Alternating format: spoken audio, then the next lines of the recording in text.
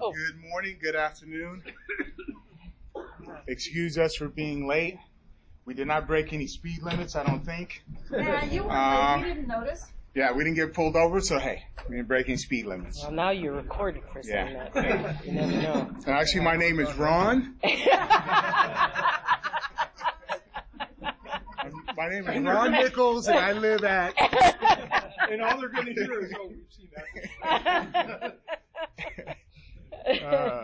All right. Well, it's good to see you guys, and good to see old friends. Just awesome to see you guys and new friends. And so, welcome to Relational Care class. And while I catch my breath, give a special welcome to Randy and Diana.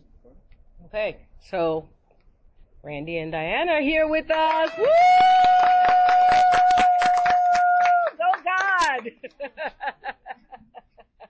We just have to celebrate you.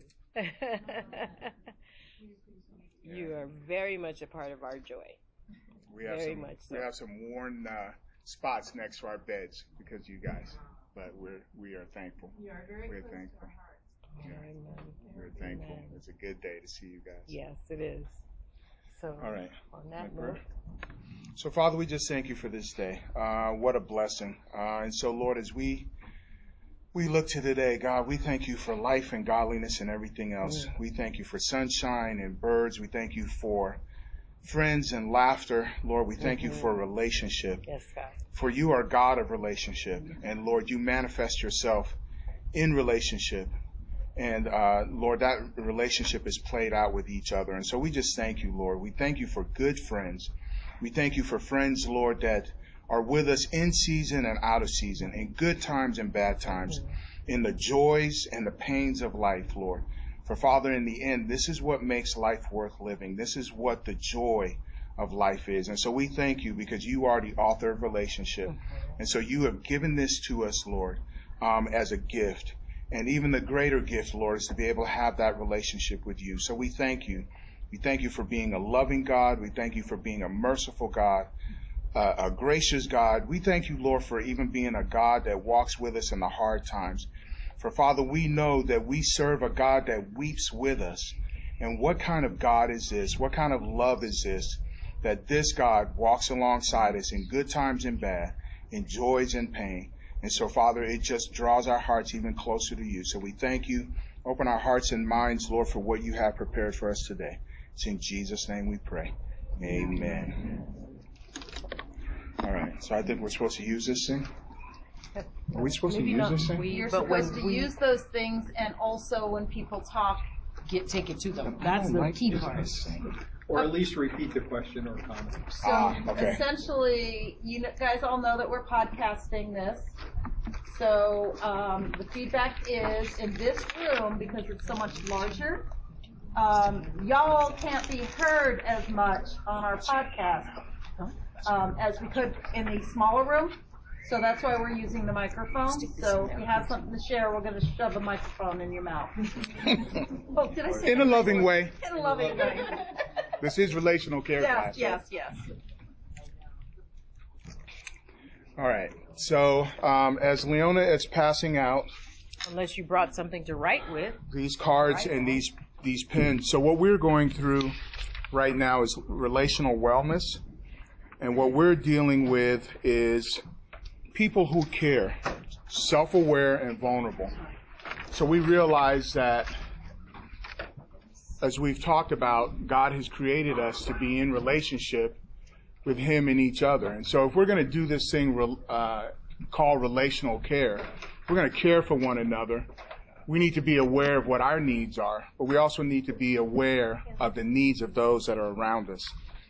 So last week we started off doing some class work, and we talked about some needs, not all of them, but I'll run through them. And we called them the 10 key relational needs. Those needs were acceptance, affection, appreciation, approval, attention, comfort, encouragement, respect, security, and support. And so one of the things that we realize too is that in some way, in some shape or form, God supplies all our needs that way. And many times he can do it through his word, but he also has designed us to be able to give those needs to one another. So,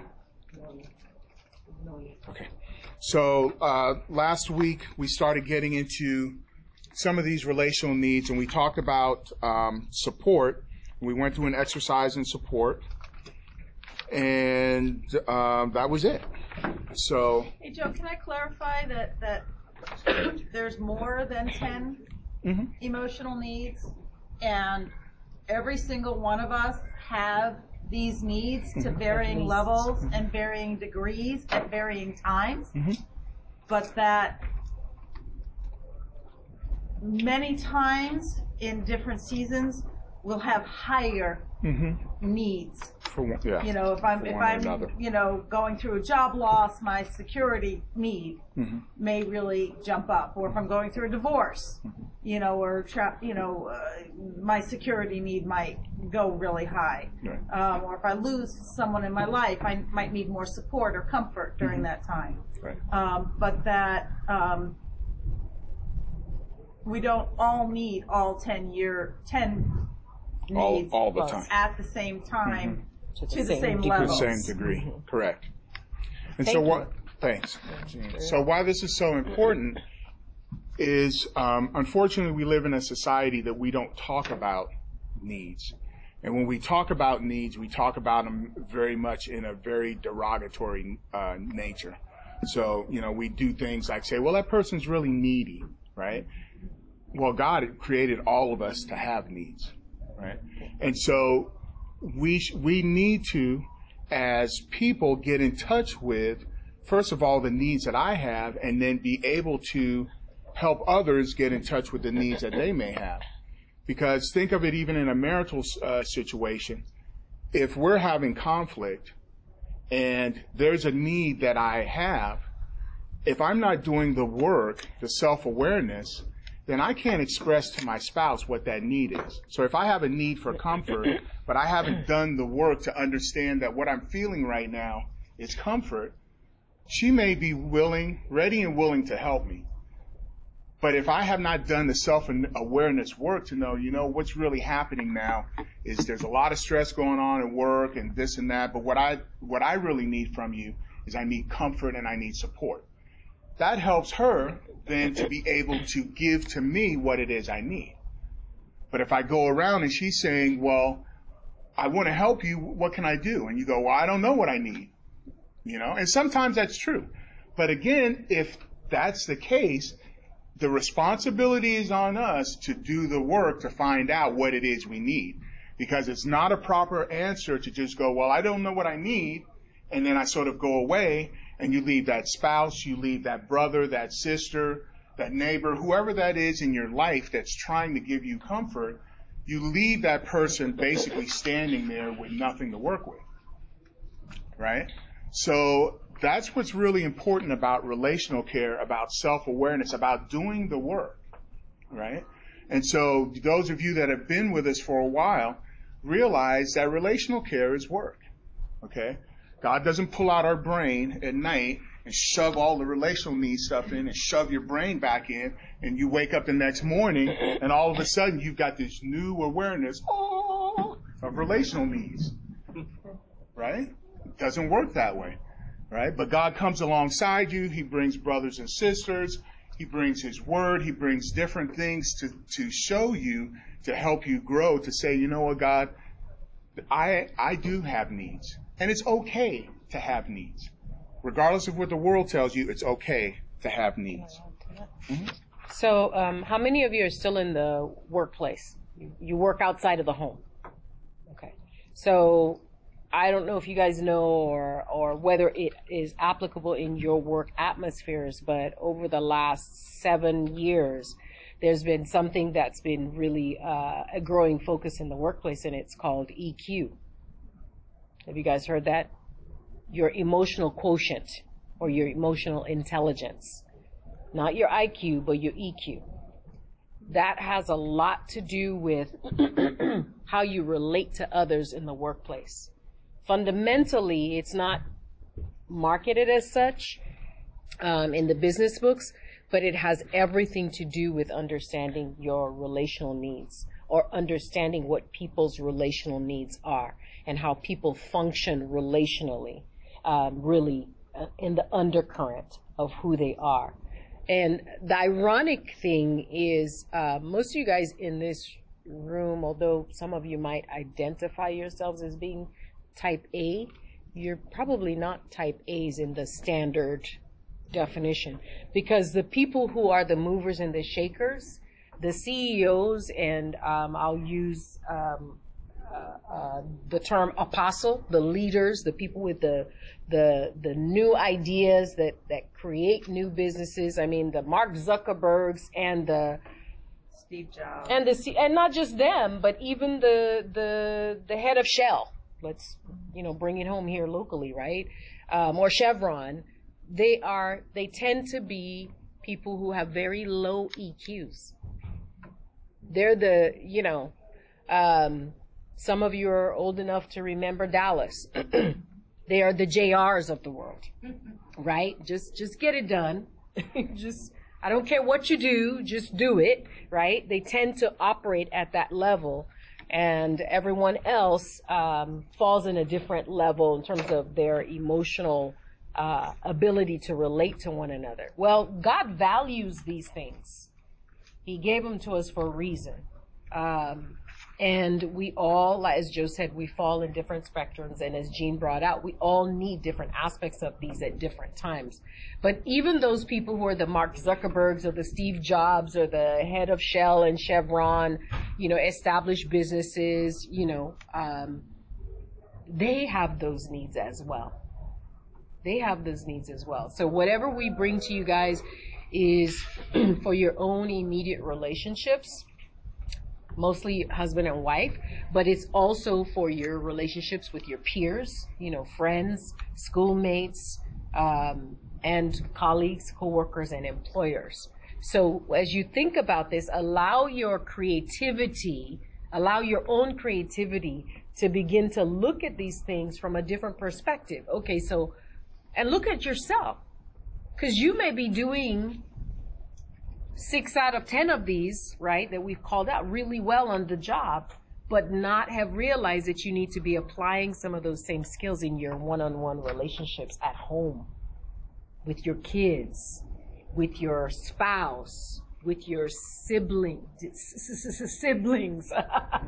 Because sometimes for us as adults, that can be like really, really tough. That might be the toughest place.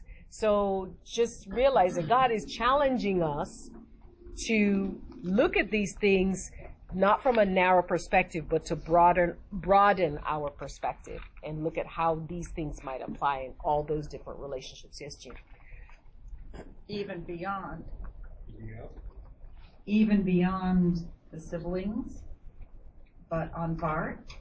Oh, yes. In the grocery store. Yes. Oh, in the church. You went to service today. There too. Yes. And sometimes those are the hardest places, right? In the church, with the siblings, with the parents. Sometimes those are the hardest places, the places where we get tested the most. Okay, so we are going to work on 2 relational needs today, and one is encouragement, and the other is acceptance. Can I read the definition for encouragement? Mm-hmm. Okay. So for those of you who thought I was just playing with my phone, I was actually looking up, because I'm a snob when it comes to the English language. I was looking up the Cambridge Dictionary definition of the word encourage. Excuse me. Mm-hmm. You are, there is no excuse for you, no. It says, That's not encouraging. that is not encouraging. There's a wound there. That's There's a wound exactly the opposite of encouragement.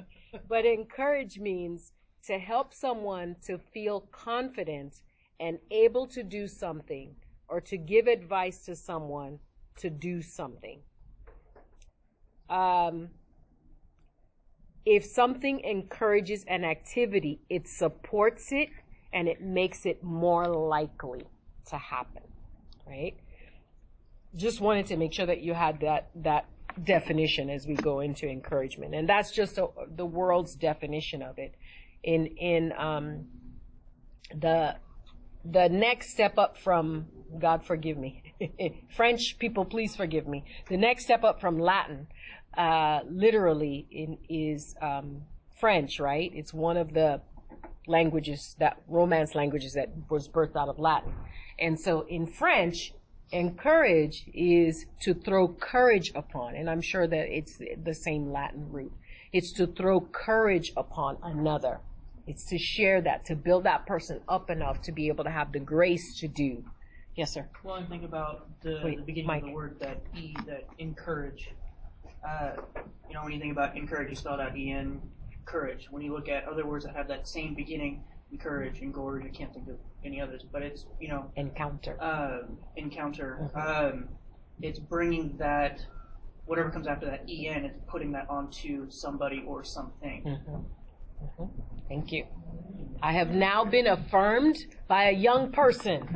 So I have been duly encouraged. All right.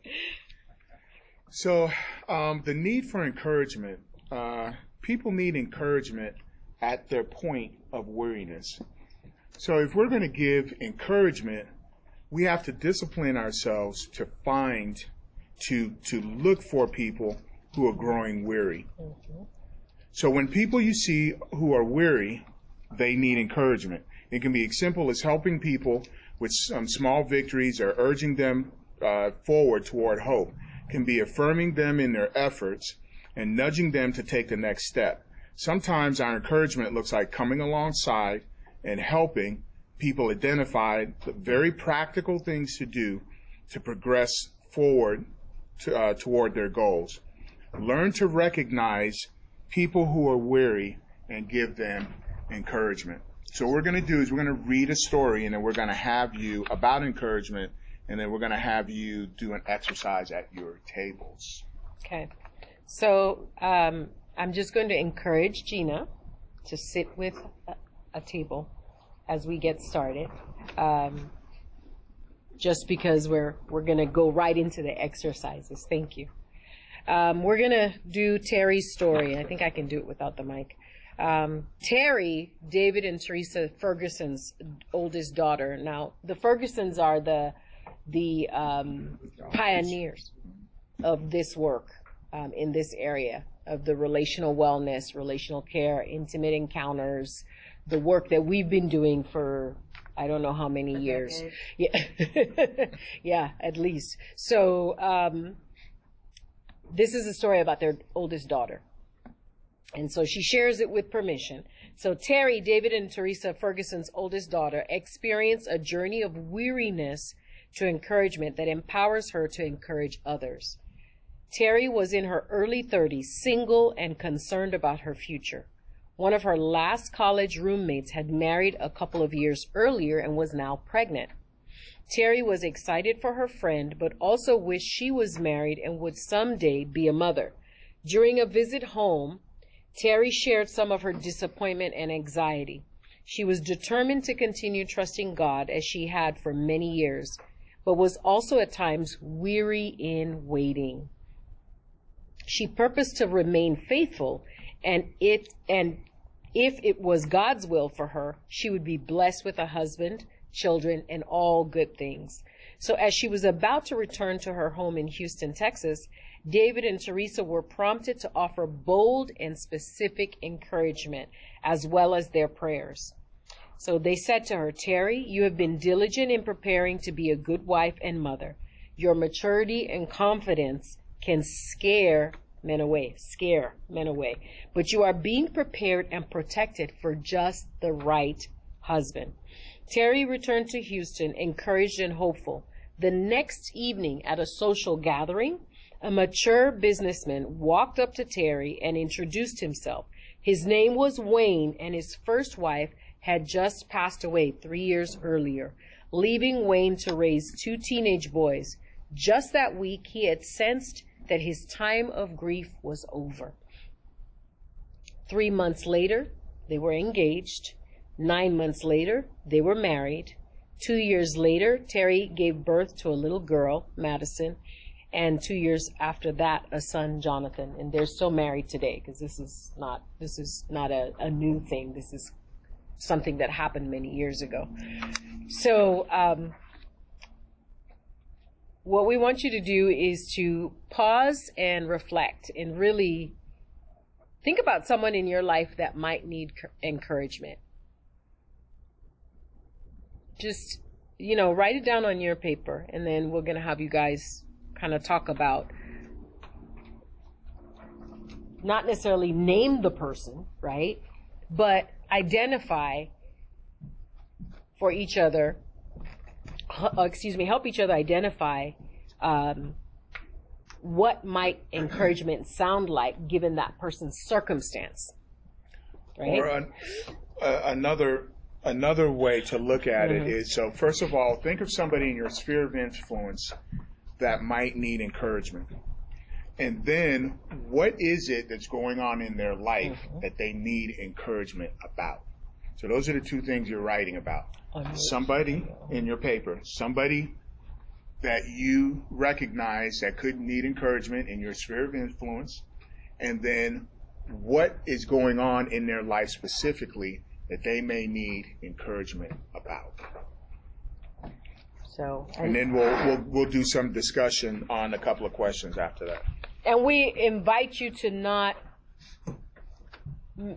don't make it, deep or something painful that has to do with you and your mate. If you're sitting at a table with your mate, try to find somebody who's outside of just the two of you for now to do this exercise, so that you can begin to practice that skill. You each know people. It might be somebody at your job, and you can share, a little bit about what the framework was. Like, for example, we got word yesterday that somebody that Joseph cares about lost their job, right? So that's something that, even as he shares it with me, can be on my heart, and I can help to pray for that individual, right? It's not for me to immediately encourage that person. Joe's going to be more direct in that area. So just think about people that you can relate to, and you can share. It's okay to share when you get ready to talk at your tables about what that situation is without naming the individual or giving private details. Does that make sense?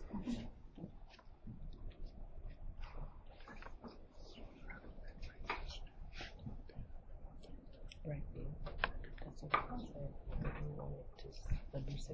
Are we doing that now? Yes, please. Yes. I'm sorry. Yes, thank you. Please. Do that now. You have how long? How long do you want to give them? We'll give you guys 5 minutes.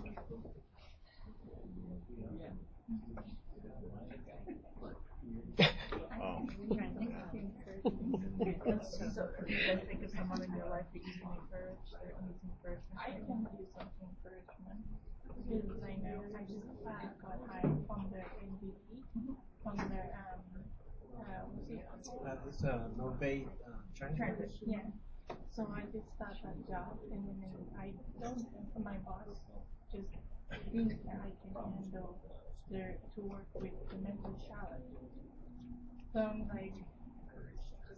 So your boss put you in a very challenging situation because they had Yeah. they No, think you can do You it. know how you have to deal with, sometimes they get really angry at you, sometimes they laugh at you. yeah, because And she I'm called like, me Friday, frustrated. I tell her, why you listen to them? You know they have problems. She even even find that direction, go back to the place which you have to go. And I said, calm down. I said, and I send her that direction because I have it in her office. And she still don't get it because she's still frustrated and crying. I said, don't do that. I have to put in my mind. Excuse me just a moment. I'm going to ask you guys to do something that Okay. I want you guys to make this about somebody else. Oh, somebody else. Okay. Make it about somebody else. because I think I'm working on somebody other than myself over the next I need some things that she's got. There's some things that I can show us that will actually even help us. And so I want you guys to think about something in these field that also we might need the exact same thing that you do right now, but who is that person that maybe shift your eyes to the other. It does not mean that you don't do it. You still need to do it. Okay, so let's do that exercise first. Okay. And maybe we're going to join us. Yeah. Trust God with that? No, she does. I'm sorry. So someone outside of ourselves. I mean, I'm thinking of an individual that's going through a really bad custody battle right now. And he's doing whatever he can. But I just other person to fight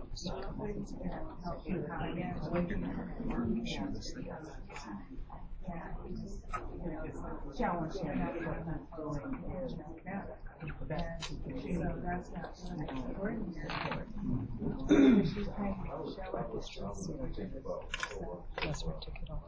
so that's what we all been together.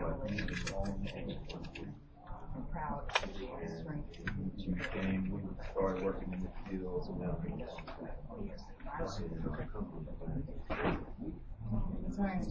The house someone in my house too. So people they don't get along.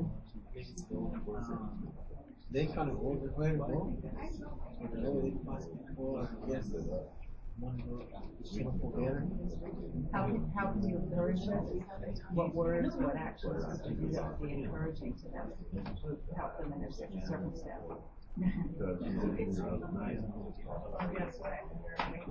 Is forgiveness part of how you would be encouraged? Because encourage, according to what they were saying, is to bring courage to help someone be able to say, you can do it. Okay, we'll give you a couple more minutes. They're beginning to share that he's hey, you can do it. For people that they each come up with at that table. So they haven't started discussions just now. So we're going to do is we're going to switch the encouragement to that and just give it in 2 minutes. Okay. Because they haven't just started. Okay. They were waiting to be released. To start talking. And I guess that's part of this exercise. I mean, what could we say to that person who's going through? But you know, the thing is that she's everything another person did to her, but she wants. She has her children. And I felt like she got angry with her all the time. And you know, the other person older than her. So, I mean, is there truth of God's word, to encourage to say that, this has happened in the past, but there's, that's what people are able to change. Relationships are able to change. And if you're willing to allow God to work in you and the other person, then this could be better. That would be an encouraging statement. I think that would be an encouragement. Would anyone else have anything like that? Only when I say I don't know, right? So that's fine. Okay, so I know you guys are getting right into it. So I've got something to add to what you're doing. You have discovered the person and where they might need encouragement. So now what I want you to discuss amongst yourselves is what might encouragement sound like, right? So now these are practical words to that person. What might encouragement sound like? Or actions. What might it look like? So share that. That's where definitely you're sharing with one another. I think you guys already started, so keep doing what you're doing. But everybody else is not necessarily at that place. So think about what would apply in the different scenarios that you each maybe are dealing with at your table and bounce it off of each other. What might it sound like? What might it look like? What might it act like? I think that's the hardest thing when we're doing emotional care for one another. A lot of times we have the idea and perspective on what should be done to fix the problem. But when we're dealing with emotions and emotional caring, we're not trying to fix the problem as much as come alongside and walk with the person as they're learning how to work with the problem. Allowing God to work through them and in them because that's the only place it's only going to come from God. So it's encouragement necessarily wouldn't look like, well, here's what you need to do. It's not as much as it is, well, coming, giving courage. Encouraging, like you take it to put trust in faith and God's plan will work through. And that His word is true. Exactly. And I have as a mechanical engineering student, as a do a senior project. So, back in August, I created basically built this team about 5 guys. First semester, we went through the design of the project, it was going really well, and then the lead guy in a project over winter break. And so, now, and I check in a couple days, he has more than enough on his plate dealing with all of this. So, checking in, letting him know that progress is going well on the project. And just encouraging him that, if you need anything, I will be there. I can be there. And I want you to be involved when you're ready. There's no rush for anything other than So you're encouraging him by saying, one, you can beat this, but also the other things you care about are being taken care of. So that Okay, we'll give you a couple more minutes and then we'll move on. Being able to encourage. Thinking about your situation, maybe, a lot of times, and I don't know anymore, but maybe it has nothing to do with that. I just kind of get tired fighting for a resolution. So, encouraging to encourage that person would be to continue, like Ron said, continue to seek solutions. To not leave that hope. Things can be resolved.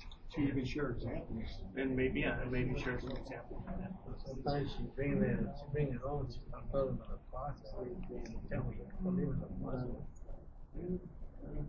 Unfortunately, Well, I mean, it does dictate a lot, and the thing with understanding about emotional care is that you're understanding that You're pointing something you out. can't get over the past because you haven't been healed from the past hurt. That's more than 40 years. It doesn't matter. It doesn't matter. My father died in 1969. My mother died in 2002. Yeah, you see, I highlighted that. You know I did not want to mark this up. Okay, I'll give you a minute to wrap it up and then we'll move on. So it's a matter of trying to understand even though she married 2 other people after that, I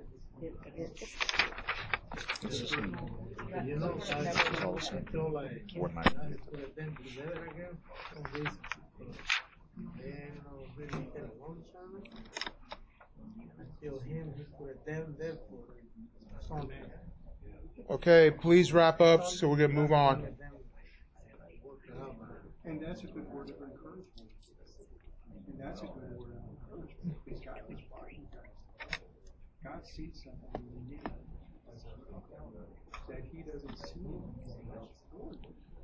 And therefore, the strength of God, and what's going to be important is we're looking for the strength. We look for the opportunities to allow God to work out. So one of the things that we would like you to do is, since you have identified a person in your sphere of influence that could need encouragement, we would suggest that you plan a time to connect with that person to actually give them encouragement. Okay? To give them what it is that they need. All right? Okay, so we are going to move into now acceptance. Acceptance is another need that we are likely to encounter as we find people along life's journey. We need to accept people at their point of failure. Imagine we are going through our daily life learning to be more aware of those who need a lasting difference that care makes. We're looking for people who at times struggle or are weary. We also need to be looking for people who have failed. They may have failed in the brokenness of their own choices. They may have failed in areas of achievement and accomplishment. They may have failed in their own eyes or in the eyes of others. So acceptance really is a very powerful need. I think it's one of the strongest needs that people have. I know in my own life, I've struggled quite a bit with the need of acceptance because of my own past traumas that I've suffered in my own family and the lies that I've believed about myself that really dogged me through most of my life. Because somewhere in me there was planted the lie that I was not accepted, or I had to do certain things to be accepted. And when I didn't meet up to those expectations, that very many times others didn't put that expectations on me, but because I had an unrealistic view, and I also had wounds that were warping my idea of expectations, I would set expectations up for myself, and then when I failed, okay, I had very strong issues, and I did not have acceptance. I did not accept myself. Right. I think for the most part, we have been exposed to a Christian culture that doesn't really understand acceptance. We have often heard and been taught that we have to behave to become accepted. And there's been a very, may I borrow your Bible? I like this Bible. It's a nice, big Bible. Yes. And you know what? I just need to pick on my brother for just a moment. This is a segue. What are you doing with the Bible that's got font this big? I thought you guys read Lilliputian. Oh, I heard that. Okay, you heard him, right? Okay, so for most of us, we've been to churches or been in environments that have majored on this half of the Bible and not so much this half of the Bible. And we tend to think that God changed somehow between the Old Testament and the New Testament. But what is one of the theological principles that we sometimes hear about God? And I know this is not a theology class, but we even sing songs about it. He don't change. He don't change. God is, the word is immutable. He does not change. So if we want to read with any depth, a lot of times we scratch our heads and go, well, it kind of looks like you changed. But what it is that he didn't change so much as he amplified the way that he deals with humankind. Because when you look at the Old Testament with his eyes and not what man thinks you should be looking at it with, or how man thinks you should be looking at it, you see that God was operating from his core characteristic of love all along. All along, he said, don't do this because I love you, not because I feel like beating you over the head with my big 10 Commandment stone or big stick. Okay? Thank you for letting me borrow your Bible. So because of that, most of us have grown up and we've heard it from parents or family or culture or whatever that you're not accepted because you didn't do X, Y, and Z. And so when we fail, when we struggle, or when sometimes life fails us, we may be doing the right thing, like Joe's friend, going to work, being a good employee, but not being able to continue in work simply because the business is closing down, right? But sometimes we take that into ourselves and feel like we failed, right? And it can really have a damaging impact on us. Acceptance is powerful because God accepts us, period. He sees us in Christ. The question is, do we see us in Christ? So I think that one of the things that we struggle with, and we continue to struggle with, and I believe we will always struggle with, is how can a holy, perfect God accept me, a flawed, imperfect human being, right? And we can talk about it, we can read it, we can sing it, but we all have to be honest. That there are times when we look at ourselves, we look at our faults, we look at our failures, and say, okay, God, I know what you say there. I understand it from an intellectual standpoint, but I can't wrap my head around you being able to accept me, right? And this is something that we really have to battle with, because whether we realize it or not, that is running in us in a subconscious level. There's a part of it that we understand consciously, but there's another part of it subconsciously that is running in us that we don't even realize. Think about times when you've done something and go, I can't believe that I did that.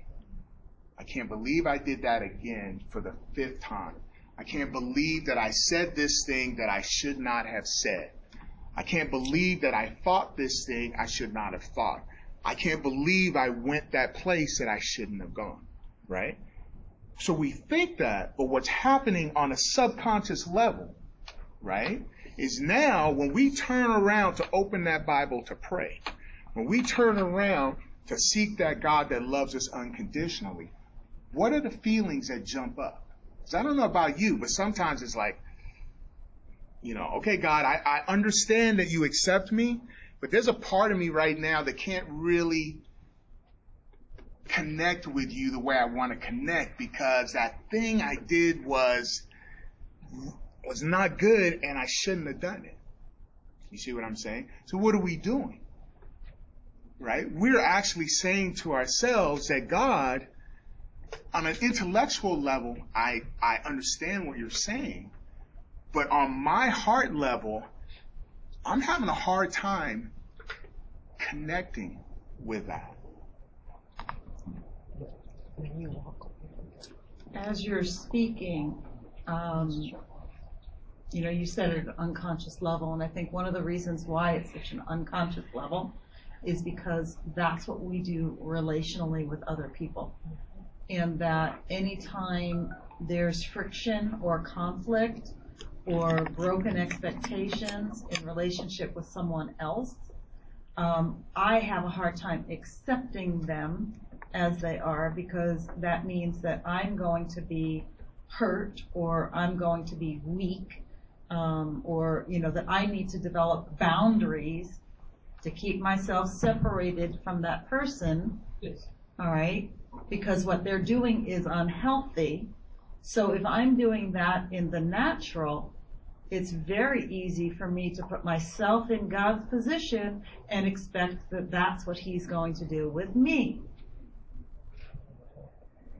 So unless we learn how to set up effective Christ-like boundaries and separate the behavior from the individual, we're not going to stop putting those walls up. Right. Thank you. So you're gonna allow me to go? I'll go. So last week, Pastor Ray talked about that we sometimes judge people because they sin differently from us. So, and that's a hard one to swallow, because to God, sin is sin, right? And we really do struggle with that, and God knows we struggle with that. God knows that. And part of the reason why we struggle is because another one of God's core characteristics is that He's a just God. But in our fallen nature, we have twisted that to God of judgment, right? So we think He's a judging God. We don't think of Him as a just God. We think of Him as a judging God. He's going to get them, or He got them. You know, that tornado that happened back in the South, 8 months ago. No, that's not God, people. That's so-called acts of God. That's an insurance term. That should not be on the mouths of Christians or written on the tablets of your hearts either. But this is the thing, is how many of us, most of us in this room have not committed in the view of the world. That's what I'm talking about. Most of us in this room have not committed adultery in the world's eyes, not according to the Bible. Okay, so how many of us have read John 8? Jesus went into the Mount of Olives, and early in the morning He came again into the temple, and all the people came in and sat down. They sat down, and He taught them. And the scribes and Pharisees brought to Him a woman taken in adultery, and set her in the midst. Now, what did Jesus say? I want all you guys to answer. What did Jesus say to this woman?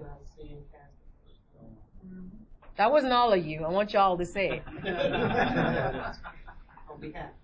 On behalf of everyone. Thank you. Renee has spoken on behalf of everyone. Thank you, Renee. And everyone is thankful. And everyone is thankful, because they didn't want to say that, because that would be acknowledging, right, that my sin of talking about so-and-so behind her back, which is gossip, is as weighty as this woman's sin of adultery, because He's a holy God. He's a holy God. I mean, I can't even, my mind doesn't go there. I don't know what that means. I don't know what that looks like. But to Him, He's not pleased, right? But He can say, I'm not pleased with what you've done, but yet you are still my daughter. Can we do that? Can we begin to move in that direction? Can we begin to challenge ourselves? Literally, just challenge ourselves, because that's the truth. Like Jean was saying, there are people that I'm dealing with that I'm like, you know what, I can't talk to you because, you know what, you blew my boundary. You hurt me. I did not expect that of you. You wounded me. You wounded our relationship. But yet I have to challenge myself and go, excuse me, God, what is it you want? You want me to call that person? No, I can't call that person. They hurt me. You want me to accept that person still, even though I know that I see now that they are broken in other places. I saw some brokenness before, but I see brokenness in additional places, and I still need to accept that person. And He's saying, yes, accept them as a person. You don't have to accept the behavior. So, with that, and we're going to actually start wrapping this up. But with that, Scripture said that the law came through Moses, but grace and truth came through Jesus Christ. And the beauty of what Leona was talking about, and this idea of acceptance, is that God can accept you while not accepting what you do. But we don't see it that way because we still tie the works together, right? And so the thing that we have to really look at is that when you look at Jesus coming, it says, while we were yet sinners, Christ died for us, right? So when we mocked him, when we spit on him, when we didn't want anything to do with him, he came and died for us. Why? It couldn't have been because we were great people. We didn't want anything to do with him, right?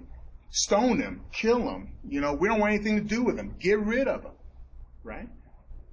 So it's because he, our Creator, loves us because of who we are. We are accepted because of who we are, not because of what we do. Now, the key is to be able to walk in grace and truth, okay? Because Christ came in grace and truth. So what does that look like, right? So let's say I have a brother that is caught in some kind of sin, gambling, or he's got some kind of anger issue, right? And knowing that that sin that he's in is not only destructive for him, but is also destructive for his family and his children, right? Now, I can bring the law. Can I use your Bible? I'll use it what a lot of people intended. I can use this, and I can hit that brother over the head with this word, right? And what I'm saying may be true. There's no grace. It's spiritual abuse, right? Mm-hmm. I can come alongside and say, you know what? Yeah, it's okay. Don't worry about it. Things will just kind of all work out in the end. We all got issues, right? So now I can come and I can give him grace, but I haven't told him the truth that his destructive behavior is not only damaging him, but his family, his children, his life, right? Where we have to become skilled in is to be able to walk alongside people and be able to give them grace and truth. So what does grace and truth look like to this brother? Grace and truth looks like this. I know that there's been some issues that have been in your life, some things that have caused you anger, and some things that have caused you pain, and I want to let you know, I'm not going to walk away from you. I'm going to walk alongside you. I'm going to be there when you need me. If something happens and you get angry, I'm going to be there. But I got to tell you that destructive behavior that you're living in right now is going to destroy you. It's going to destroy your family. It's going to destroy your children. And if you don't change that, you're going to reap the consequences of what's happening. Right? That's grace and truth. Right? Many of us feel difficult with that because it's kind of like, I don't want to kind of get in that person's life, or I got a problem with confrontation, so I'll just kind of be, or we think that the loving thing to do is to come alongside and say, oh, you know what? It's all right. Don't worry about it. Things will get better. Just, keep your head up. Just keep going. Right? You can also do that Christian thing of, I always thought that person was a horrible sinner. I never wanted anything to do with them. That's a great Christian thing to think. You see that when, televangelists, when they fall. Oh, I knew he was bad from the beginning. Instead of trying to bring them back into the fold. Yeah, and unfortunately, the church has gotten really good at throwing the law at people, but have gotten really bad. They either go one way or the other, right? They either go way on the grace side, or they go way on the truth side. But the reality is, Jesus Christ came in grace and truth. So we have to be skilled in terms of what that looks like.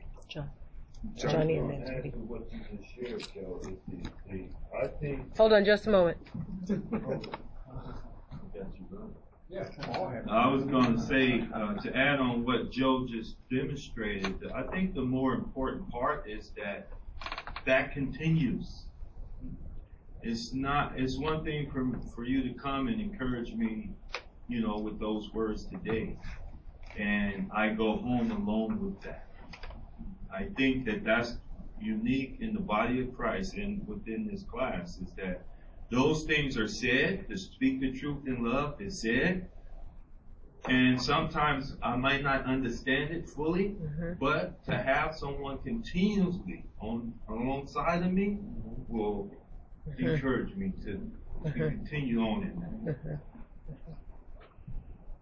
Teddy?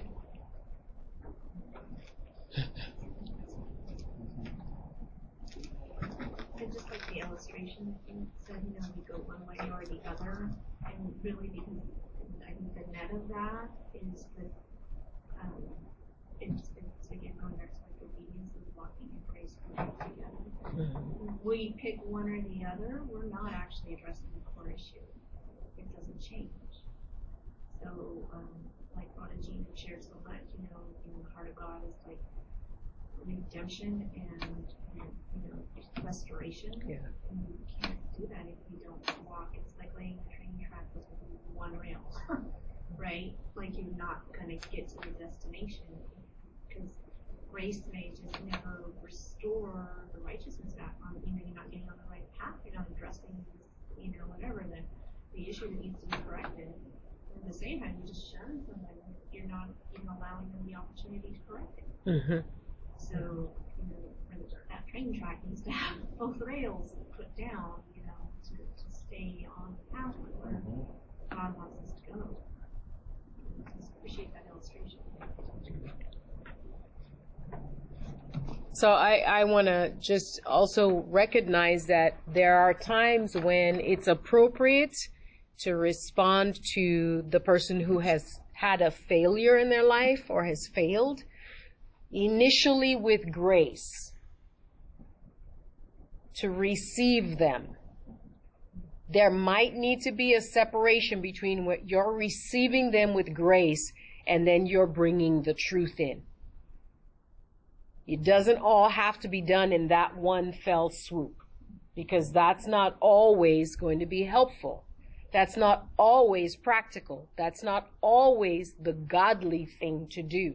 Sometimes you're coming in with grace and you're literally being present, like with them, face to face, is what brings the conviction of God. And you may never have to say anything about the truth, but just watch God work and watch while being there, present, as God works to help them take the steps that God wants them to take.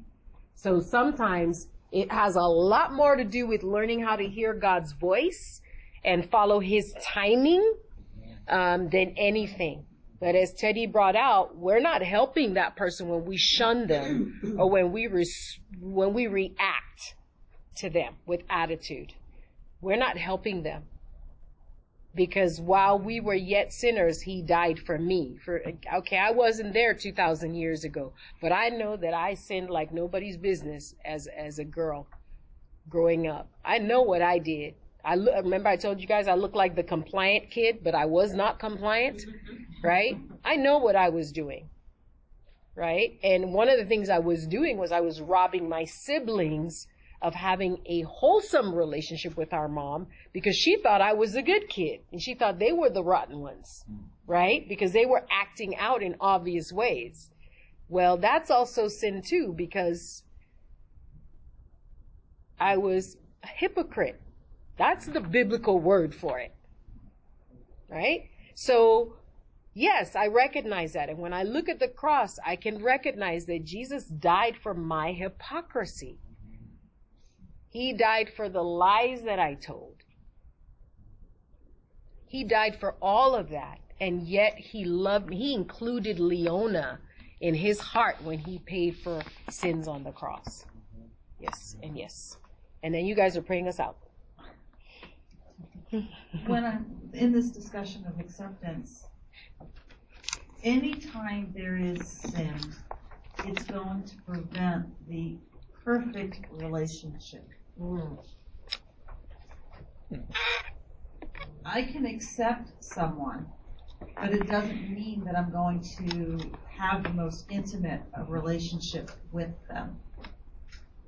You know, I'm thinking in my own life, and I think the same goes with my relationship with God. Mm-hmm. God accepts me, but my own sin affects the level of intimacy that I have with Him, not His. Yeah, from my side, From my not side. from His side. Yeah. You know, so anytime we're talking about relationship, there is going to be sin, and sin is often a product of hurt. You know, it's often a product of hurt, and when we, to take it back to the more global picture, the more emotionally we're able to care for other individuals, the more healing that we're able to get, and therefore the more intimacy we can have through acceptance. Mm-hmm. So yeah. And what I really appreciate about today is if we're looking at ways to encourage people, oftentimes the first step is acceptance. Mm-hmm.